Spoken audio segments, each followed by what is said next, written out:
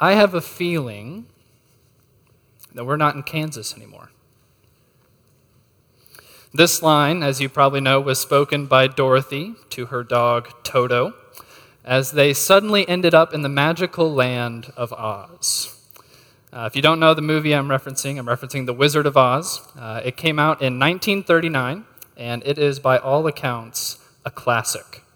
But in case you're unaware or unfamiliar with the storyline, or it's a little fuzzy, or it's been a long time since you've watched that VHS, let me refresh the storyline for you a bit. Dorothy is an orphaned girl who lives with her aunt and uncle on a farm in Kansas. It's about as exciting as it sounds. There's not much to her day in and day out life. That's no knock on Kansas, Birdie, wherever you're at, all right? She's out there somewhere.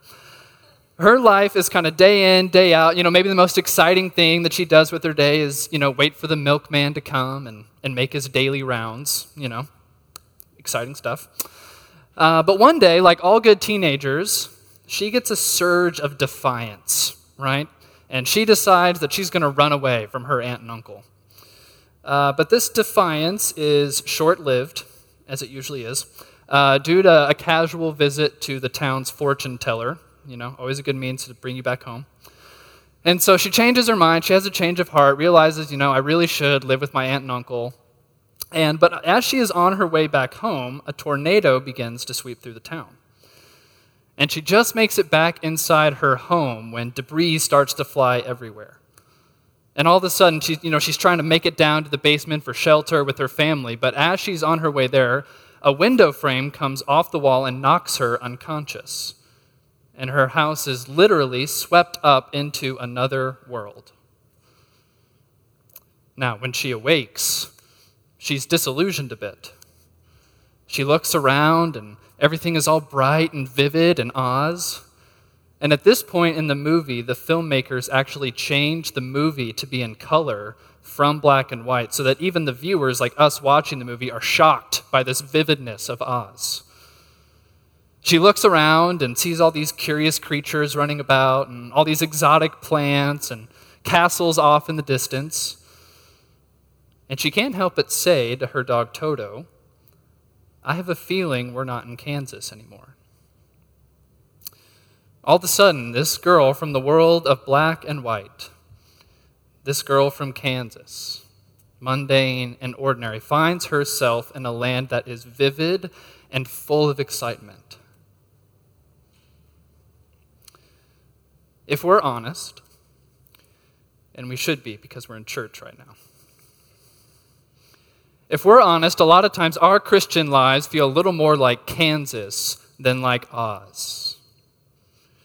Most of us, we've been Christians a while, a year, a decade, a few decades, however long. We're familiar with the routine. We can mingle in the church lobby with the best of them.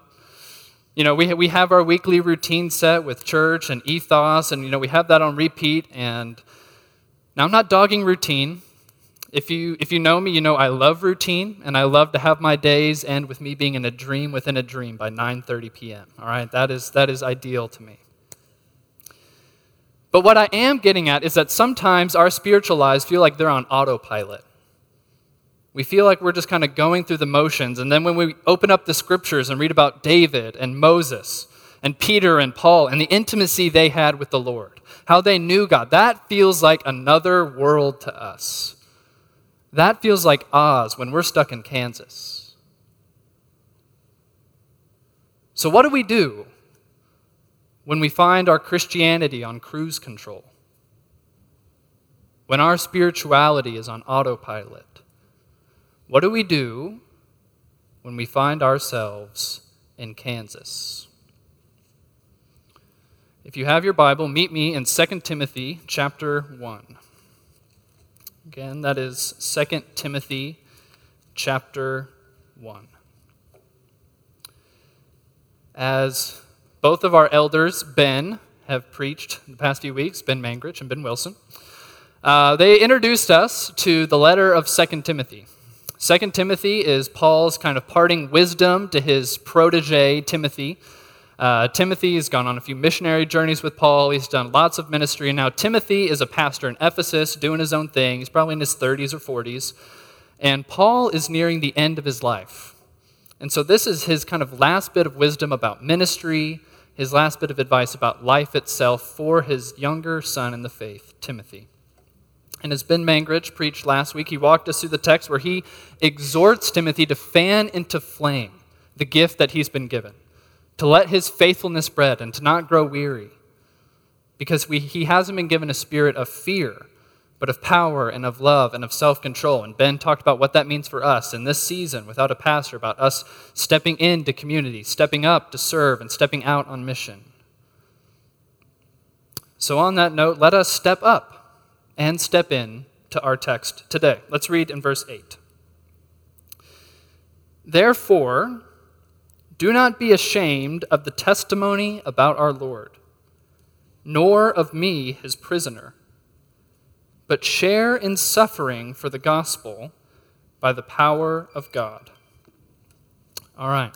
As any Sunday school Bible teacher worth their salt will point out, this passage begins with the word therefore. All right. I'm not going to make too big of a deal out of that, but I'm just going to point out that Paul's argument is kind of gaining steam here. Remember, he's exhorted Timothy to fan into flame the gift that was given to him. He's been given the spirit of love and of power and of self-control. Therefore, Timothy, do not be ashamed of the testimony about our Lord, nor of me, his prisoner. Now, this is an odd command. Do not be ashamed. We should think about, what makes this necessary for Paul to say this? Why does Timothy need to hear this? Well, probably a few reasons. Paul mentions his imprisonment here, and Paul is writing this letter from prison. And no matter your profession, when your mentor for whatever trade you're in is in prison, that doesn't necessarily reflect well on you.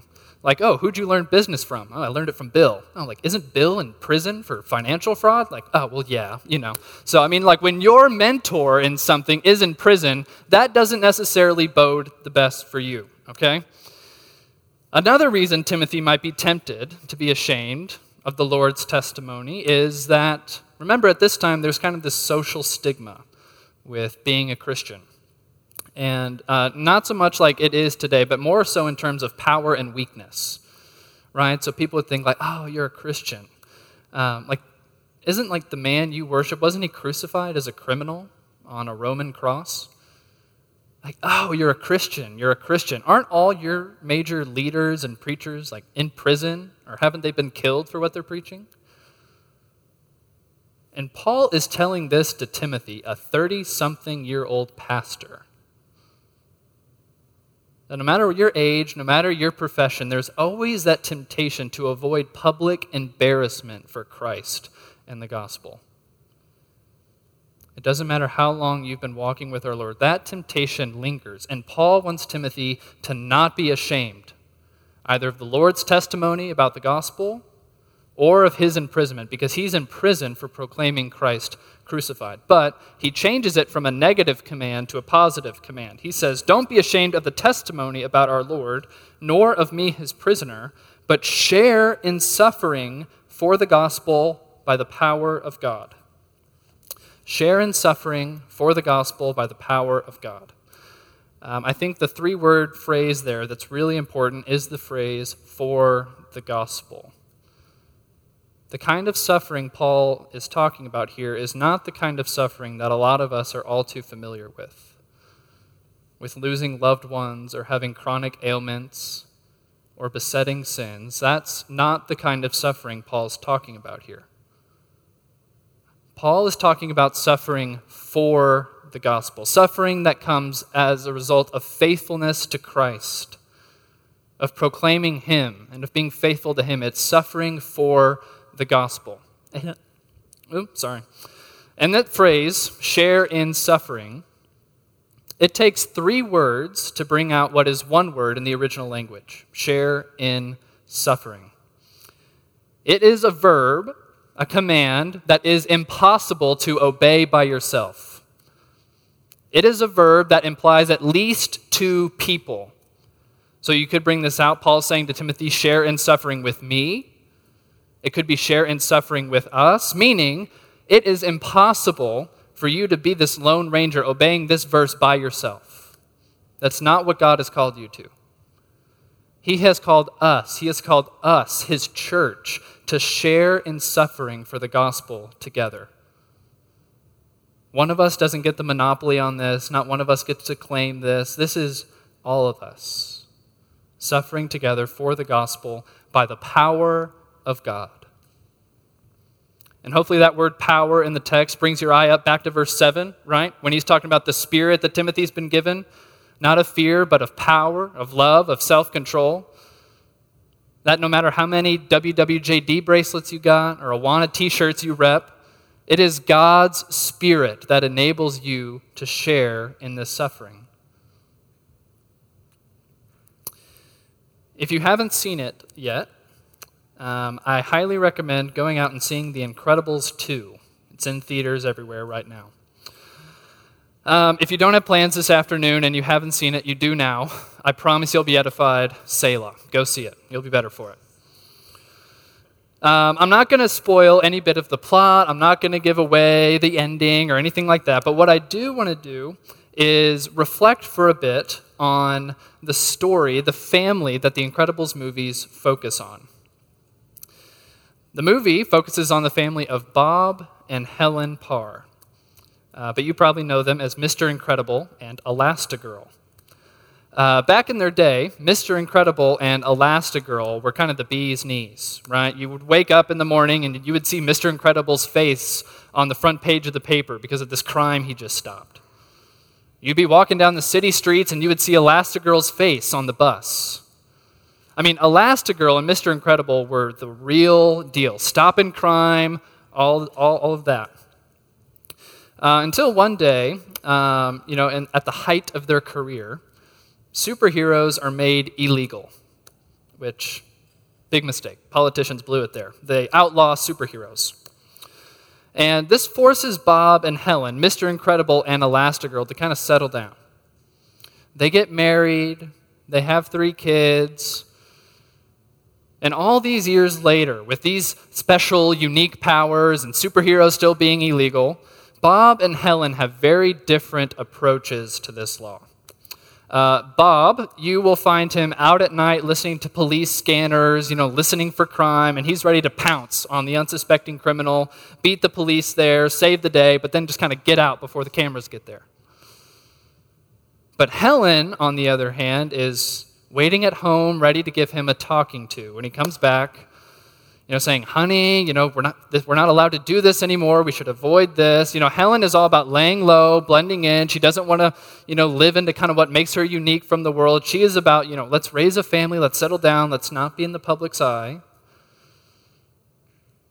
And what this boils down to is that Bob and Helen have very different opinions about how they should steward what makes them unique from the world, how they should live out their powers. And as a Christian, a lot of times it's easy to think like Helen Parr. It's easy to think lay low and blend in with the world and avoid what makes us unique. Faithfulness is not avoiding the world's opposition, but enduring it. Faithfulness is not avoiding the world's opposition, but enduring it. That this call on our lives to share in suffering is a real command. And I know it's difficult. I know there are social stigmas out there, but at the end of the day, it is unfaithful for us to tiptoe around certain conversations with people forever. As uncomfortable as it might be with that coworker or that neighbor, we can't tiptoe forever. But we've been given this charge to share in suffering for faithfulness together as the church. Faithfulness is not avoiding the world's opposition, but enduring it. Let's return to our text. Verses 9 and 10, read with me.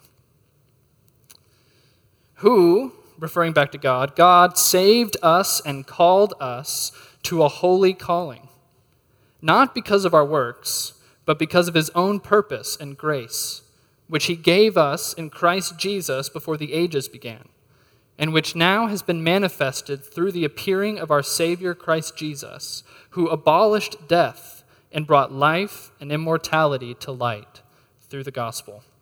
Now, I love these verses. It's almost like Paul can't help himself. A lot of times when you read Paul and he mentions the phrase the gospel or God, he kind of gets off on these tangents. He's like, oh, by the way, God saved you from this, and he did this in your life. That this reads kind of like classic Paul. And Paul says that God has saved us and called us to a holy calling. But this holy calling is not just for Paul and for Timothy. It's for you, Brady. It's for you, Matt Wright.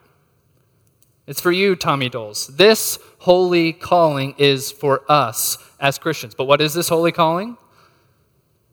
As 1 Peter says, we've been saved to proclaim the excellencies of him who called us out of darkness and into his marvelous light. 2 Corinthians 5 says we have been made ambassadors for Christ, God making his appeal through us and reconciling the world to himself, not counting our trespasses against us. If you're a Christian, no matter your vocation or season in life, it is your holy calling to make much of Jesus.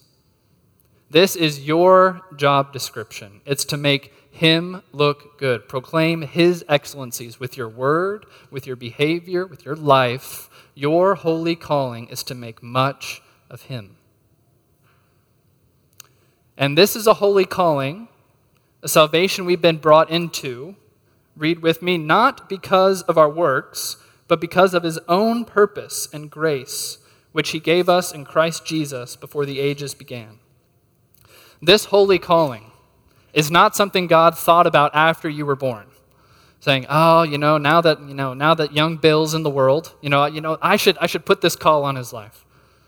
No, the Bible does not let you think that. The Bible says before the ages began, before the foundation of the world, God has set his love and his choice on you, and he knows everything he has called you to.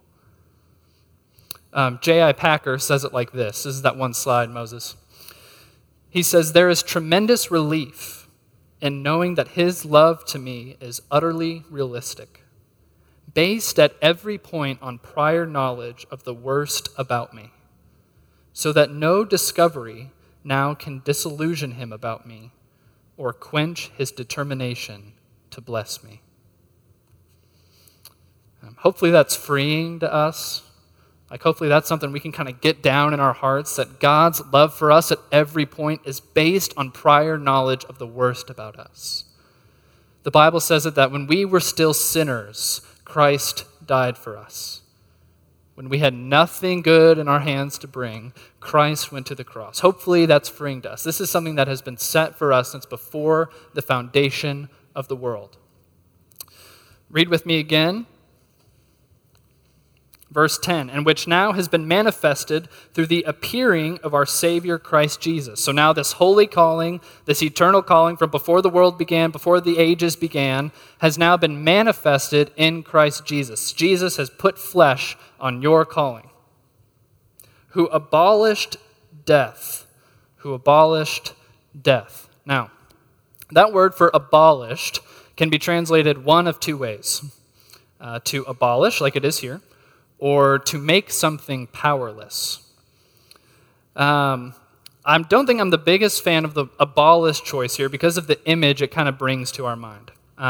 Maybe I'm the only one, but when I hear the word abolish, I think of stuff being like blown up to smithereens, just like abolished, But made powerless, that's an attractive translation. Jesus has abolished death. And another reason I'm not a fan of this is because if Jesus has destroyed death, then what do you tell the people who are at funerals? Even now, right now, somewhere in the world, a funeral is going on. Death still has power. It still has life.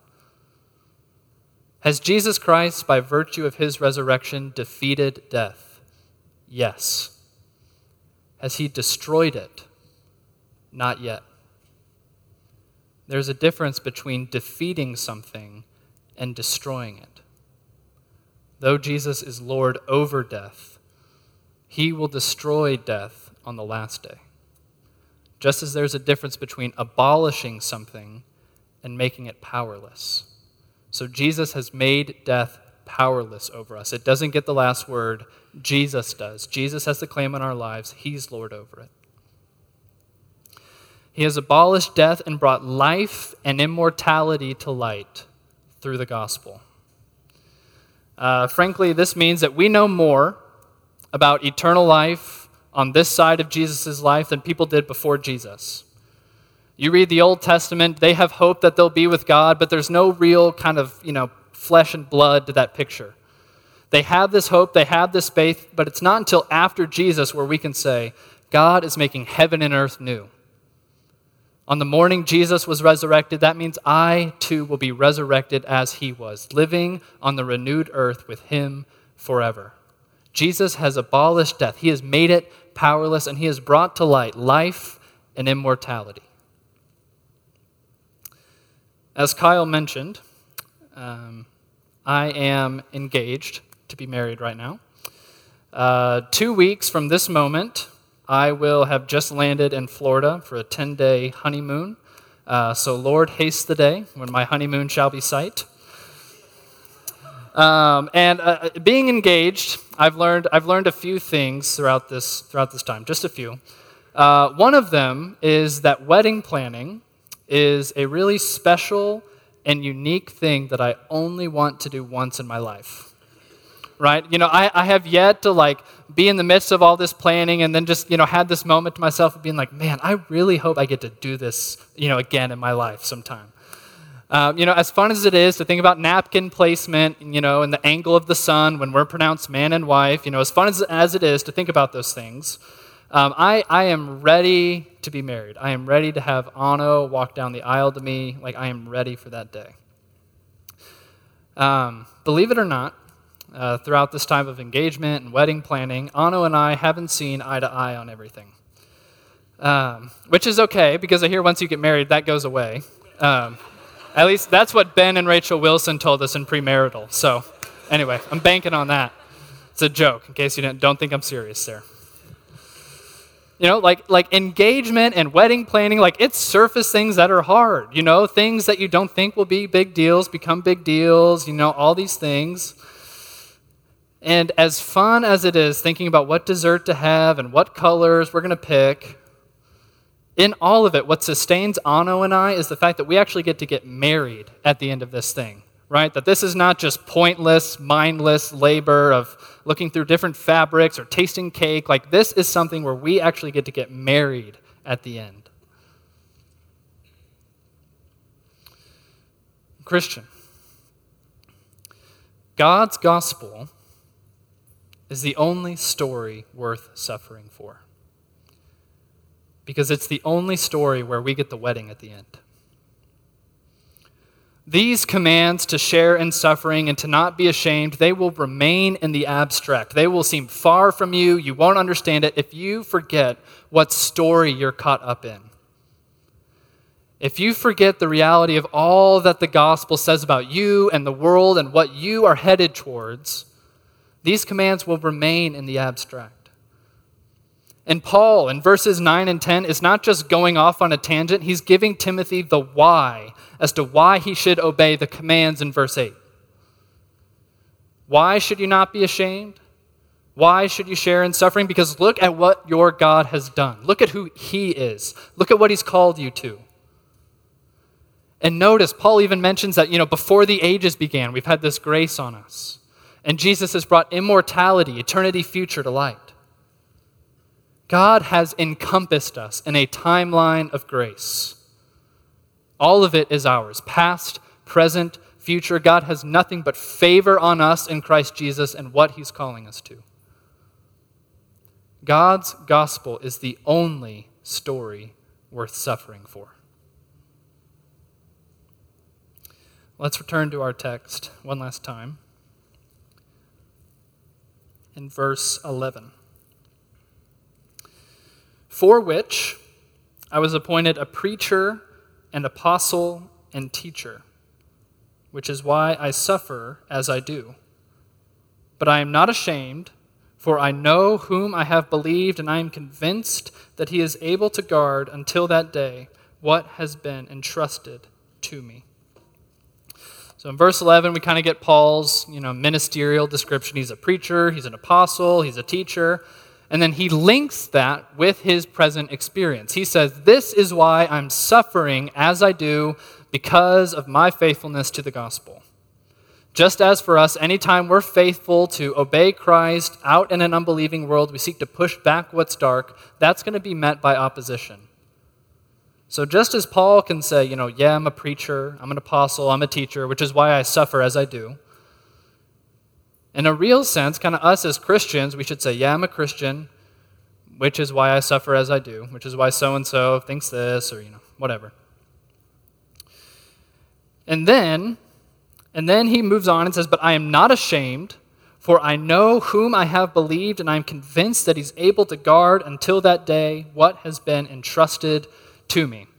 I don't know if they still make movies like this, but I think it was like Spy Kids or Spy Kids 2 when I was young, one of those like terrible but awesome movies when you're a kid.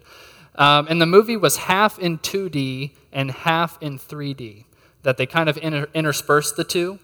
And a signal would come up on the screen, and you would have to put on your 3D glasses, which was great because it limited the headache you got from the 3D to be only half the movie instead of the whole thing.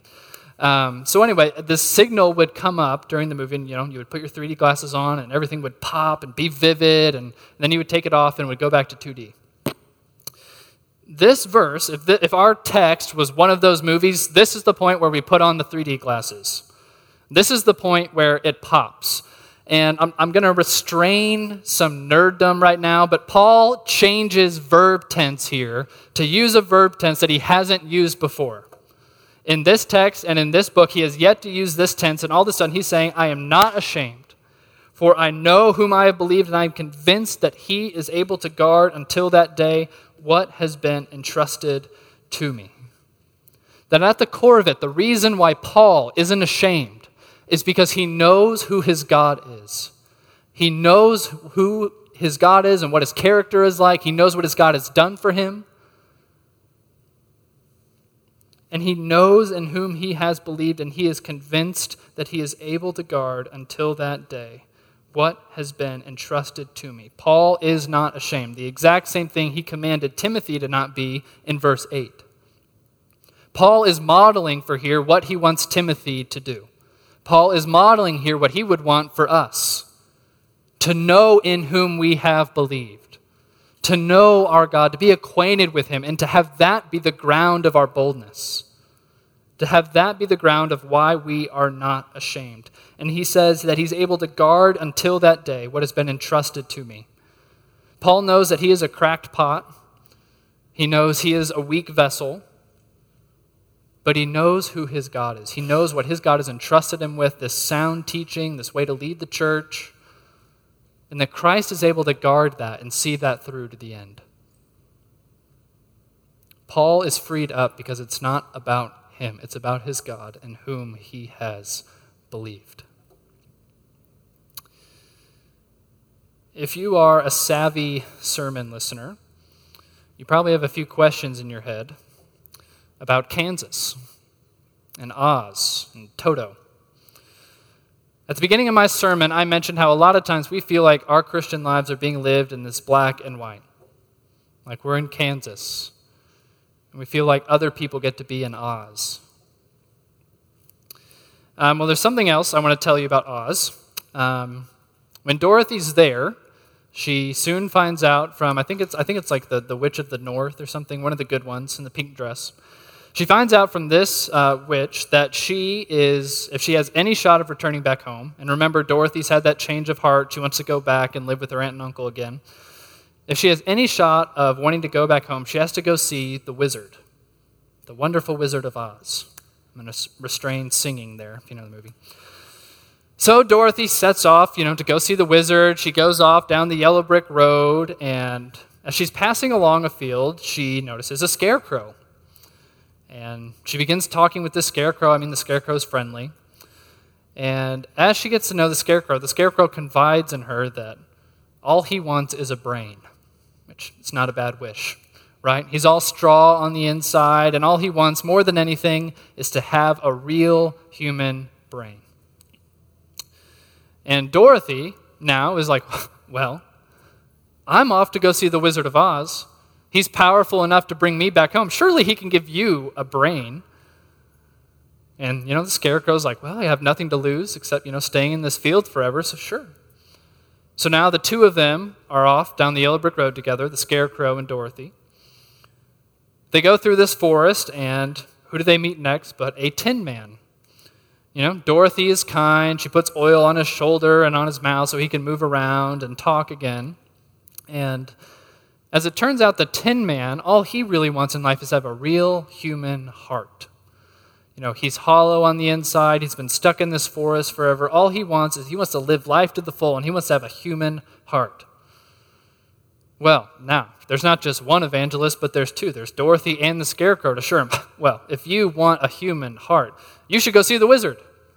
The wizard can do it. He's bringing Dorothy back home. He's giving the Scarecrow guy a brain. He can give you a heart.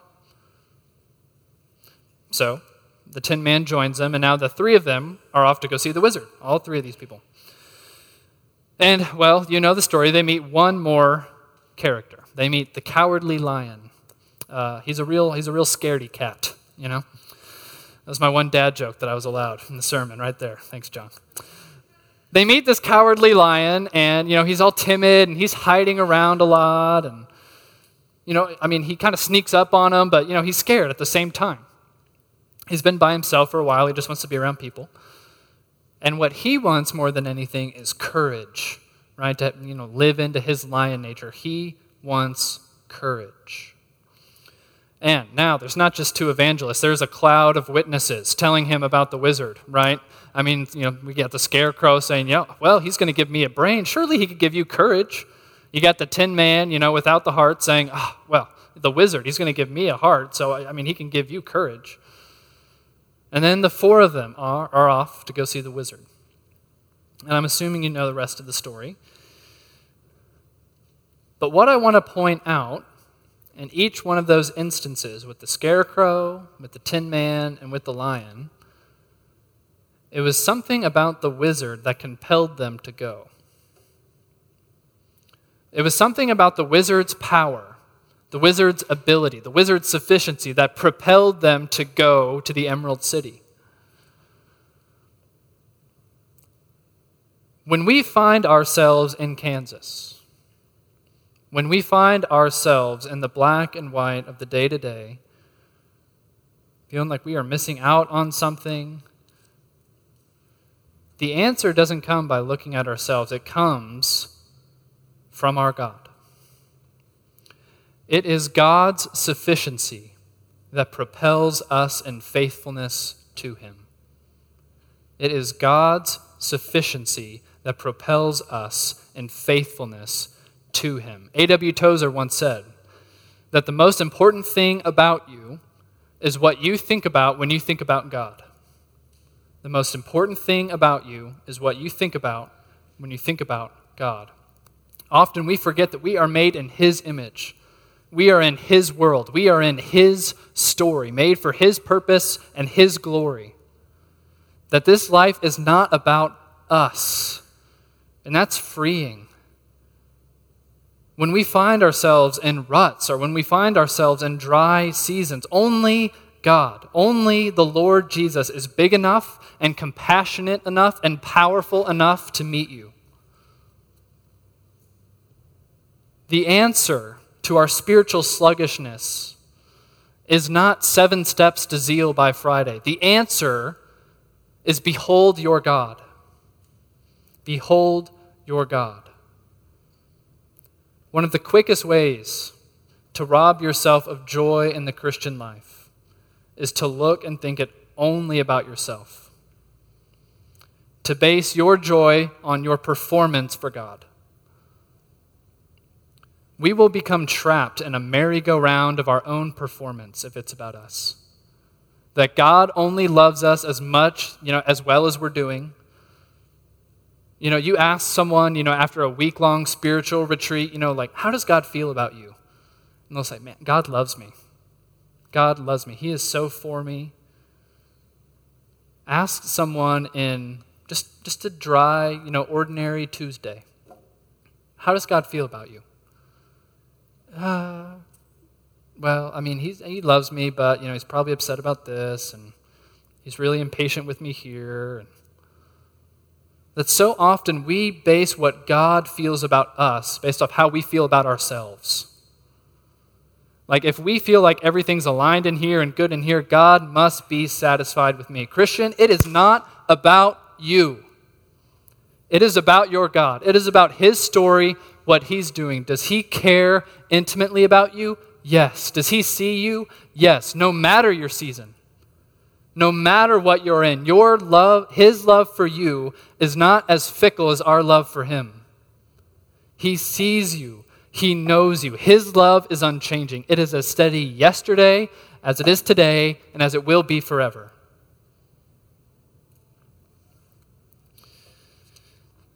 Church, I have news for you. We're not in Kansas anymore. God has brought you into a story that is the greatest story and the most true story that will ever be told. You're a part of it. It's about Him, and we are freed up to make much of Him. And it is His sufficiency that propels us in faithfulness to Him. Let's pray.